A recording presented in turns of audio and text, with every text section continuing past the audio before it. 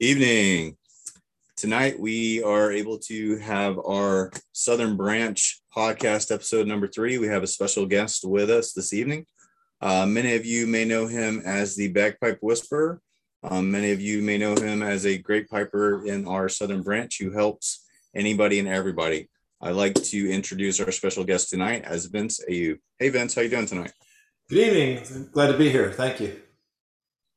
So I know you, but I'm not sure many of our other branch members do. Can you go into a little bit of where you came into the fold for piping and drumming and what sparked your interest?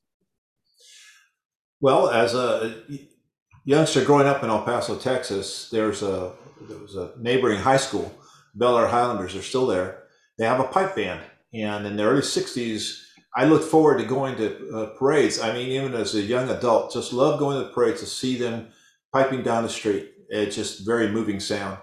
And Savannah, my wife, she's of Scottish descent, and she knew we wanted to go to Scotland sometime, and now we've been there 3 times. So the first year we went, I was not piping yet. That was 2005. We went to the Cal Gathering in Dunoon, as well as the Edinburgh. We went there for the Pipe Fest, and that year they broke the world's record for the most pipers playing Amazing Grace. Over 10,400 some odd pipers piping. I've got a video of it. It's just moving. It's just the synchronization of all the bands. You could just imagine mass bands with that many pipers and what have you. Just moved the spirit. And when we got back to town, some friends of ours had become aware of that my love for bagpiping and all the music that I kept listening to.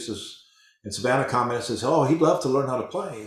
So I was told about the Knoxville Pipes and Drums there in Knoxville, and I went down to the Masonic Lodge and I introduced myself, and they welcomed me into the band, taught me. I had to learn how to read music. I'd never had played an instrument before that, not even an air guitar, nothing. I was 53 years old, and they were a great teaching band. They just awesome people. Never gave up on me, and that first year I started going to summer camp there at Sandy Jones's camp and meeting folks there. And I'm kind of wired mechanically. I like to know how things work. I don't care what it is. I want to know how it's made, how it works.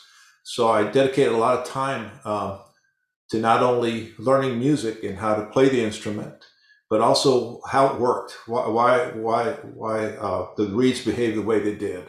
Why did drones have to be tuned the way they were tuned?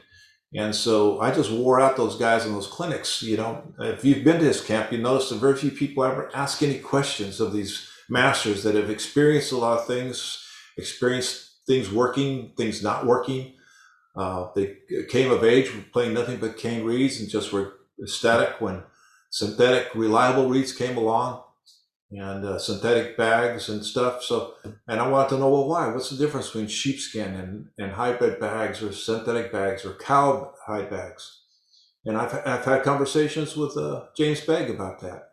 And I even called the T-Zip people in New Zealand and asked them how their zippers were made and why I was seeing a couple of failures. Why was I seeing them and how to fix that to keep them from leaking at certain stress points on the zipper. So I really enjoy that. I like knowing everything there is to know about the instrument and how they work. And of course, joining the band there in Knoxville, I also performed in the circle, competed in the circle in the grade 5 band, and competed solo. I find great value in competition. On the band side, it accelerates your learning curve. You're forced to a higher level. You're kind of just drafted into the stream, as it were. You're picking up on it, and also being part of the band, I got to see a lot of different setups, different equipment, different reeds, and I dissect them all to see why did one reed sound one way in drones and sound different in different set of drones. So I studied that and came up with a way to accentuate people's sound to perfect it, checking out different reeds and their balance point on the tuning pins. Yeah, that speaking of Knoxville, that's where you and I met. And yeah, Kay Irwin was a great lady and a great inspiration for a lot of generations from Knoxville Pipes and Drums. So you spoke just now of air efficiency, calibration of the drone reeds. That was probably the first time I actually saw an individual explain that to other members of the band in terminology that they could understand. I know you would measure it. I forget what you had, but you were measuring the air efficiency of drones and telling everybody which was which and which one needed to be adjusted a little bit finer. So that was really interesting to see. And I think that was a weekend session we had, and you had that out there helping everybody try to calibrate their drone reeds. Yeah, that was I came up by accident. I had access to another meter, so it's different ways I was checking it, but I came up with it was a sound meter and a decibel meter, and I was noticing I was walking by people, and I thought, wow, one of their drones is out. Their tenor's not sounding. They're only playing one tenor, and they come to find out they were playing both tenors. Well, from my researching on cane reeds and Crozier reeds and a couple other reeds that they were talking about not only air efficiency but sound quality and loudness or softness of the drone reed, I realized that I had to look at those reeds. The reeds weren't in balance. They might have been in balance for as far as pitch, but their volume was out of balance. So we worked on adjusting the tongues to get the proper air efficiency as well as volume so that they were matched. So now you had an instrument that had three drones sounding that people could hear. And so that was very interesting. So decibel meter really helped me out. I no longer have that instrument to my in my arsenal, but so I just got one that goes on my phone. It's not as accurate as a commercial decibel meter, but it does show you a disparity between the drones. So even though it may not be accurately reading the actual decibel measurement, it is showing whether it's 10% or 20% off. So that does help.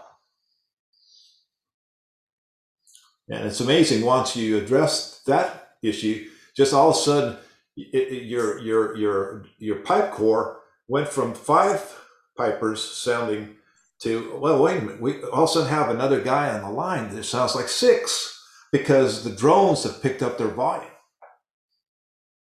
It is amazing. It's something that people need to look at. They probably don't even realize it.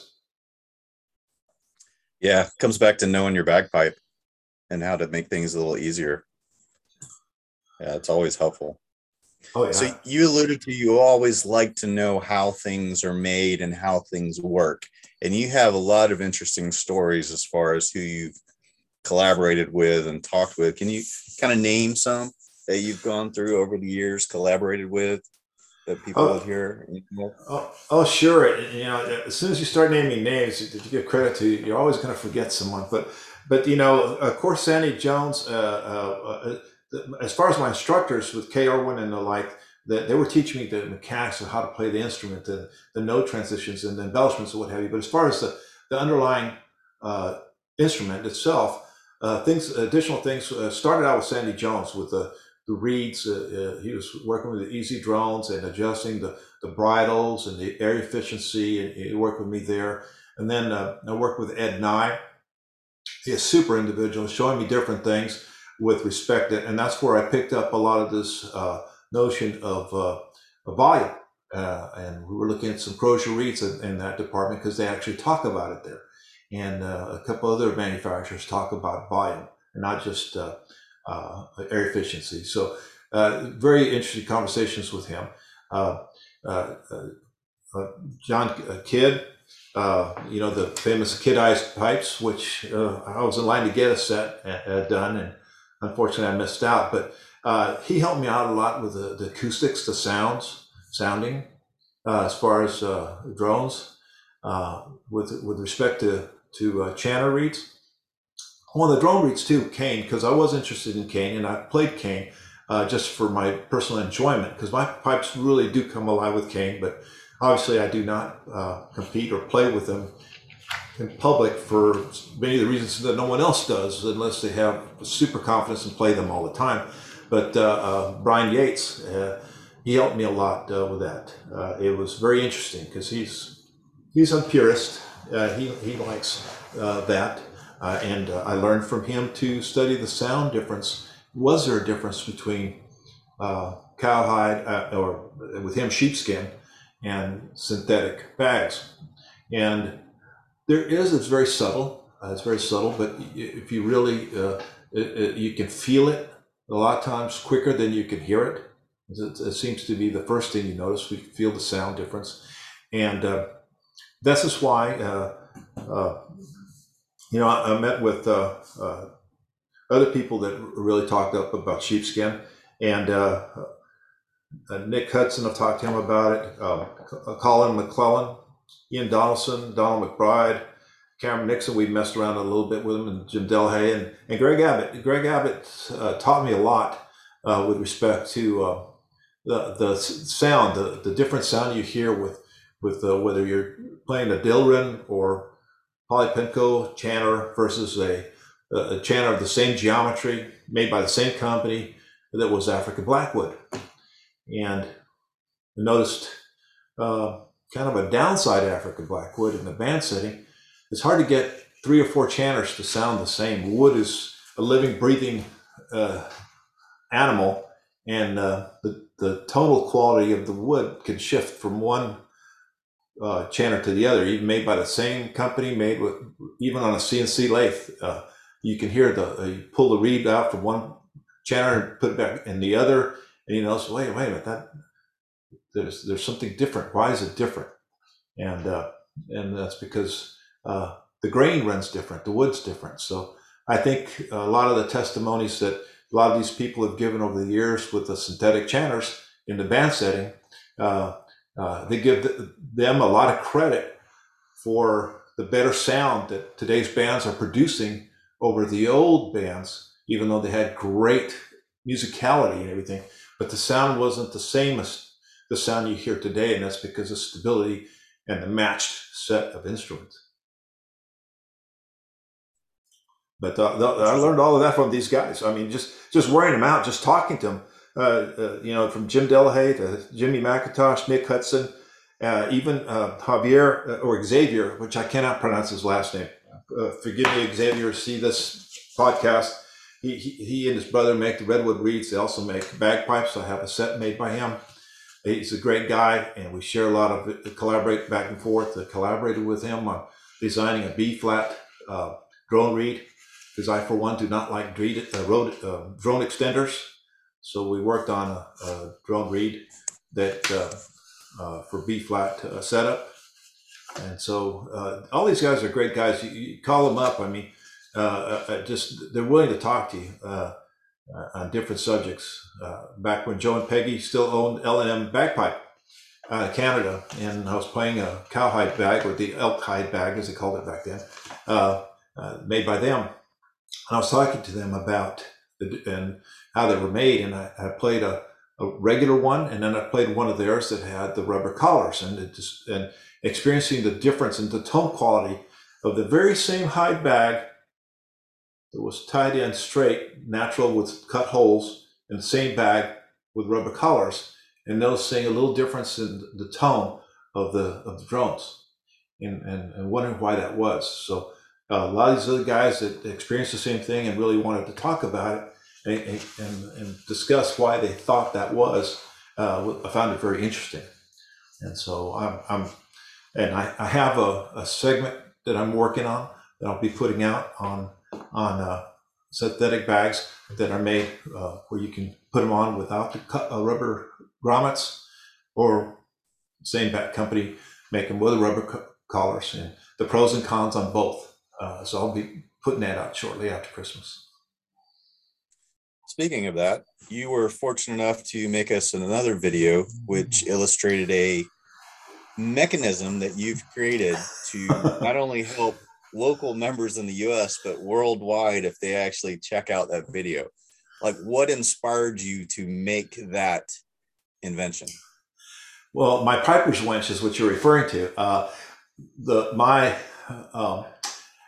it wasn't a problem in the negative sense. It was a volume of bags I was being asked to tie in was really jumping off the charts. And I'd seen guys in different settings from camp to other places just really going nuts trying to manage the line as they're tying on a bag. The loose line was getting away from them. The dowel rods they were using was all over the floor. Or they're tying on the doorknobs and all this stuff. And I said, man, I can't be doing that. I got too many bags I got to tie in, and I want to become more efficient. And also, not only efficiency of tying in, but efficiency of utilization of material. I didn't want to waste a lot of material if I didn't have to. And the Piper's winch came in really handy because I could do things by myself. I could lock the knots in really easily. I worked on different knots. I tried the knots that initially was shown and tying in a hide bag. And then I opted for using a constrictor knot, which I found to be more stable and less aggressive on the hide. I noticed a couple of times at competitions, I've been asked to tie in people's bags that the hide had slit, create a slit right at the old tie-ins, where people had tied it in old school and were allowing their line to spin around and cause an abrasion on the leather. So just sheer volume, I had to do something, and that Piper's winch was something I thought I'd better try and see how it worked, and it works great because I can feed the line as I need it, retract the line I don't need. It's stable on the floor. I can just step on its platform and hold it in place.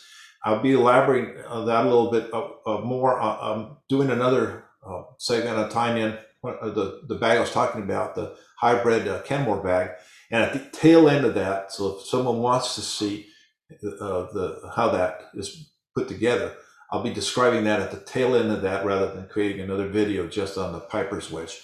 I'll footnote what mark that is. If it's worthy of a separate video, we can always split it, make it a separate video. But people have been calling me and asking me of that. People know who I am from camp, so even though they've not remarked on the comment section on the YouTube, they've been calling me and emailing me about that thing. So I'm going to put together also a little PDF on how it's made and where to get the materials that I used anyway. I shared that with James Begg, and I've been sending him a lot of my photographs and work that I've done on several of his bags, and I was very pleased. He's invited me to shop, but when we went to the Worlds that one year, he'd moved from Glasgow Center. He's moved out to an industrial area of town, so we didn't get to see him that time. But he's offered me a job. If I was younger and had time to spend maybe a month in Glasgow, I might have taken him up on it, but I was very tickled to death. That's one email I'm keeping. I might just frame it. It's really cool. Maybe he'll be expanding to North America. Who knows? You never know. With all this climate change that they're talking about, it may be shifting our way. That's true. So you alluded to helping people out on the day of games. I have personally seen the generosity and time you have taken apart from your busy day to help other people in distress. Now, I know some stories, but I would like you to give some, I wouldn't say hilarious stories, but very emergency needed and dire straight stories of piping maintenance emergencies. Well, the best way to avoid a disaster is to plan for it beforehand. One thing that I wholeheartedly believe is that every band should have someone that's capable of going the extra mile to fix equipment. We spend, if you added up all the expenditures of getting there, the preparation, the gear, the travel, the hotel, everything, we're spending thousands of dollars to get there. Then we don't have something to be able to fix emergencies. And a couple of cases involving T-zips, not to slam on the company, because their zippers aren't made for our gear. They're made for dry and wetsuits. So they're not made for the pressure that we exert on them. So they tend to have sporadic, but a lot of them, and this is on the minor scale of problems. This is not like an earth-shattering funny one that you're leading to, which I'll get to, is little minor leaks at the end of the zipper, where if you open the zipper, there's a section there called the zipper stop. So that stops the zipper from leaving the end of the line, so to speak. And when you blow it up and you have no pressure on it, it stays pressurized. Then you put it under your arm and put pressure on it. All of a sudden you hear this little whistling sound or a little escape right at that spot. And what I use there is Aqua Seal. Just rough up the rubber, put the Aqua Seal on there. You never have a problem with it again. The problem's gone. Now, the interesting one you're talking about, which after I shared the story with Chris Armstrong, he shared back with me several stories that happened in short order of my telling him of the story. And the manufacturer will remain anonymous because this I've seen several brands and makes, but this particular bag was 2 weeks old. It's a hybrid bag, a hide bag with, it was actual sheepskin with rubber collars and zipper. Well, the collar blew out right at the base where it's connected to the bag itself on the day before game day. And so I was called in to see if I could fix it. And there was a sense of urgency to repair this bag. To begin with, the piper was needed to complete the circle. And the second thing was, he was a left-handed player, so you couldn't really plug and play someone else's bag into his setup. So it had to be salvaged. So what I did is I just roughed up the tear and used super glue, Gorilla Glue. And by the way, not all super glue is the same. So don't just think the cheap super glue is going to work. There's different varieties of and what have you. So I used Gorilla Super Glue, cleaned it up, repaired closed up the tear, and then stabilized the drone with gobs of Gorilla Tape. And that bag held up for a month while the piper got a replacement bag. And Sandy Jones in the comments of the day on for that competition set, he noted in there that he thought someone was playing a Franken bag or duct tape bag because he was aware of the repair and it made that comment. I thought that was hilarious. And I still have photographs of the repaired bag in my collection of pictures. I wish I had some layout of how I repaired it. But I've repaired sheepskin bags with actual tears in them, where I just sew it up like you cut your skin. It's skin. I just roughed up the denatured alcohol, clean out the wound as it were, sew it up like you'd sew up a cut in your arm, and took super glue across the stitching. And I've repaired a couple, well, at least one bag that I can think of off the top of my head that lasted 2 years that way. So people just don't need to be afraid to try to fix something. Gore-Tex bags are easier to repair than leather because they don't need as much finesse. But you can fix stuff on the day. But people try to push their bags beyond the limits of 4 and 5 and 6 years and a lot of wear and tear. Just need to think about just buying a new bag. Too much is at stake, too much time and effort spent to get to where you are to just try to push a bag for one more year. That's a good point. I mean, I've noticed over time that a lot of people forget maintenance being a priority, and instead of checking out everything when they actually touch their pipes, it's an afterthought. It's like, oh, when the emergency comes, then I'll think of the maintenance. Well, the point that you just brought up that some people don't bring up, but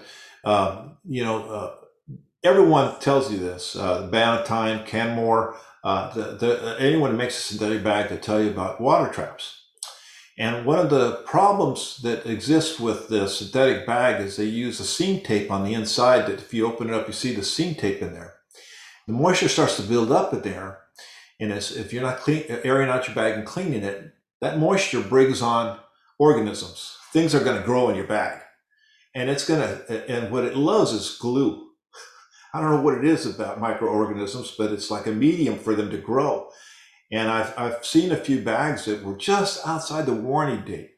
where the bag was leaking in that area, and all else being good.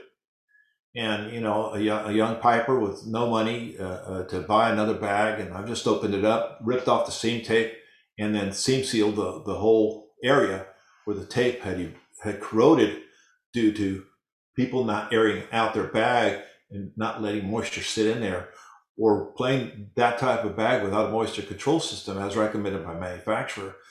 But those that do air it out, have a moisture trap, find themselves playing their bag 4 and 5 years. It's just amazing. It's just care and maintenance and following the directions for the particular piece of equipment that you own. That's true. Good point. Especially with the cost in today's society for piping and drumming equipment. I think a little bit of maintenance goes a long way. Well, yes, it means everything. I mean, it's just, I would hate to think that I was somewhere and my equipment broke down and I didn't have a resource to another piece of equipment. Here before the pandemic, as it were, I was able to get stuff shipped to me from the UK, believe it or not, in 5 or 6 days, just regular mail, not paying expedited shipment. And now you're looking 2, 3, 4 weeks.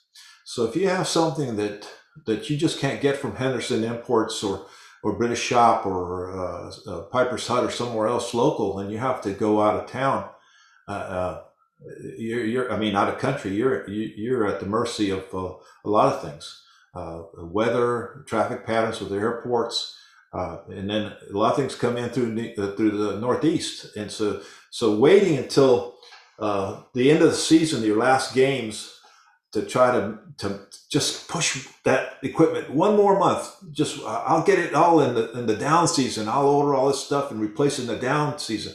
Well, you might be that guy looking at the FedEx truck sitting on his side on a slab of ice coming from New Jersey, and your product's in that truck. So don't wait till the end of the year, the season. When things need to be replaced, you got to replace it right then. Good points. Good points. Now, you mentioned that you retired in 2019. You and Savannah then moved from Knoxville, Tennessee, over towards Nashville. How's that going? We love it. I joined the Nashville Pipes and Drums, and feel they've made me feel right at home. And a lot is credit to the fact that Donald Pipers I got to know at the Sandy's camp at the North American Academy of Pipes and Drums. Great bunch of people welcomed me straight away, and weren't hesitant. It's just like I belong there from the first moment I walk through the door. They're just great folks, and I'm very, very lucky that that happened for me. I mean, it may not have been the same thing if I moved cross country, although I've played with Los Gatos Pipe Band. I've gone to their training sessions there during the week, because I met one of their pipers at the Pipe Fest in Edinburgh in 2005, and he invited me to come play with them. And so I do know some people on the West Coast, and I've took some lessons from Michael McClanathan in Arizona, the Desert Piper. So I do know some folks around the country, and that's a credit to our community. It's so small. I mean, you can't go anywhere and talk to one person that doesn't know people you know. I mean, just across the planet. This is the greatest thing I've ever experienced. It's just beyond. It's very emotional. Just running into people that know people that know people that know you. It's great. It is. It's definitely a small community, but it's very vast and wide throughout the world. So You mentioned something about you played the bagpipes in high school. No, I did not. No, I was aware of the Bel Air Highlanders that were at adjacent high school that I got to be real fond of the music. That's where I fell in love with the music. It just all things bagpipe. I just fell in love with the music, and these youngsters in that youth band just did it for me. So, saying that from back in that time period, where do you see that it's come from the piping and drumming perspective from back then, from maintenance and piping to where it is today? Well, a lot of communities, that one in particular, the feeder schools to that high school a couple of years ago put the practice chanter into play over the recorder. So they have so many large alumni. They have 3 competition bands in the community there in El Paso and 1 street band in the community. Plus the pipers, you just can't go very far without finding bagpipers. And they're in El Paso, in Texas. So, but I met guys from the Northeast when I went to the FBI Academy and piped with the folks in Montgomery County up at the Law Enforcement Memorial. And where I see piping going is that we keep going closer and closer to synthetics. People are seeing the stability of synthetics. Reeds, I've noticed, because I do have 1 set. I call it my combat set. I played in foul weather. I loaned it to a friend of mine that got stationed in Iraq for a year, so I call it my combat set. It's made out of Dilron. It was made by a piper up in Washington State and Chesney. And I noticed that different reeds in there. There's some reeds, and I think you heard that set of pipes being played by Wyatt when you were at the Stone Mountain, and people were just, oh man, what is that? Yep. What pipes are those? And when they heard plastic, it's just because they've got a set of reeds in there that are matched for it. It's after 1940 Henderson bore, and so people's attitudes towards synthetics is lightening up a little bit. I mean, I have 2 Blackwood sets, a silver set Xavier made for me, and my Gibson set, a Blackwood, and I love their tone, I love their playability. But the synthetics, I think, are coming more and more of age. I think, correct me if I'm wrong, but didn't Walsh just advertise they're no longer going to make the wooden pipes have gone 100% Dilron as of 2 years ago, I believe? And, or is it Dunbar? One of those guys. I'd have to refresh my memory as to which one it was. I think it might be Walsh. But so before, where youth bands were the bands that had the synthetics, just because of the way they care for their equipment, as a lot of us adults have noticed. But their tone, they're matching their tone. You know, people go and say, "Oh, we all have to have the same reeds in the band," but then you notice that all these people have different make instruments. Then even if they have Blackwood instruments made by the same guy, same company, the age of the wood is going to affect the toning of the wood. You have a wood that's been aged for 3 or 4 years because they buy these billets and they store them and they wait till they season down and they check them for humidity and tonability. And the tone is different. You know, the musical guys that make high grade instruments, the same amount of effort is made is put in to make a $10,000 violin over a $200 violin. What's the difference is the wood. And it's the age of the wood, the tonability of the wood. And so with that said, people that really are striving to lock that sound in, the real purists, I'm talking about, like, I hate to say grade 1 pipers, but they're just some people way out there that really have this fantastic set of ears that just hear it. They hear that, oh, we can do better, we can do better. And all of a sudden they pick up these, where everyone has the same matched set, and it's plastic. What do you mean it's plastic, synthetic? And it says, oh, I'm probably going to get struck by lightning. The people that just want Blackwood, and you know, which is a rosewood. African Blackwood is a rosewood. And that just goes to show you, well, people think of cheap tourist pipes as, oh, don't buy that rosewood stuff. Well, we're all playing rosewood. If we're not playing cocos wood or some other wood, we're playing African Blackwood, which is of the rosewood family. And the tone is different. They're all different. And it's not, oh, that I've got a McDougall bore or you've got a Henderson bore or a Hardy bore or whoever, it doesn't matter. It's if you all were matched, it's going to still sound a little different. So synthetics, I think, is you know, the how do you pronounce that? Carbony, the carbon people are really shooting for their quality of their drones. And what I think they're going to start doing is to reach that extra tone in the synthetics, is they're starting maybe changing the bore design. Instead of trying to match bore design from boards that sounded great when they're after blackwood. As they move to synthetics, they're going to have to adjust that. And they're able to meter it and test it and sound it out and get it just where it needs to be. And I think that may be the future of bands playing synthetic pipes, and then you'll only see the African blackwood in solo play. Interesting. Yeah, we know a lot of bagpipe makers are looking at different materials now, especially with the cost and recent COVID and ivory restrictions are all looking at different materials. So definitely something that's been getting more steam lately. Yeah, there's a bagpipe maker right there in North Carolina. This gentleman that's making bagpipes now, and he's lining them. So he's making them out of synthetics and lining them with material not unlike the Easy Drone type of material to maintain a resonance that's appreciated and liked by pipers. So more of that's going to come down the pipe. More and more people are going to start doing that and checking it out, and it'll be interesting to see how far it goes. But Dilren is harder to turn. It's harder to manufacture a Dilren set of pipes than African blackwood. The reason for the price difference essentially is that you have more waste in blackwood.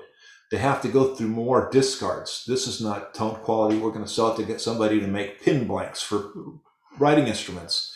So we're paying, us bagpipers are paying for the wood that's being thrown out the back door, because the actual machining of the material of the Dilren is more labor intensive than of wood.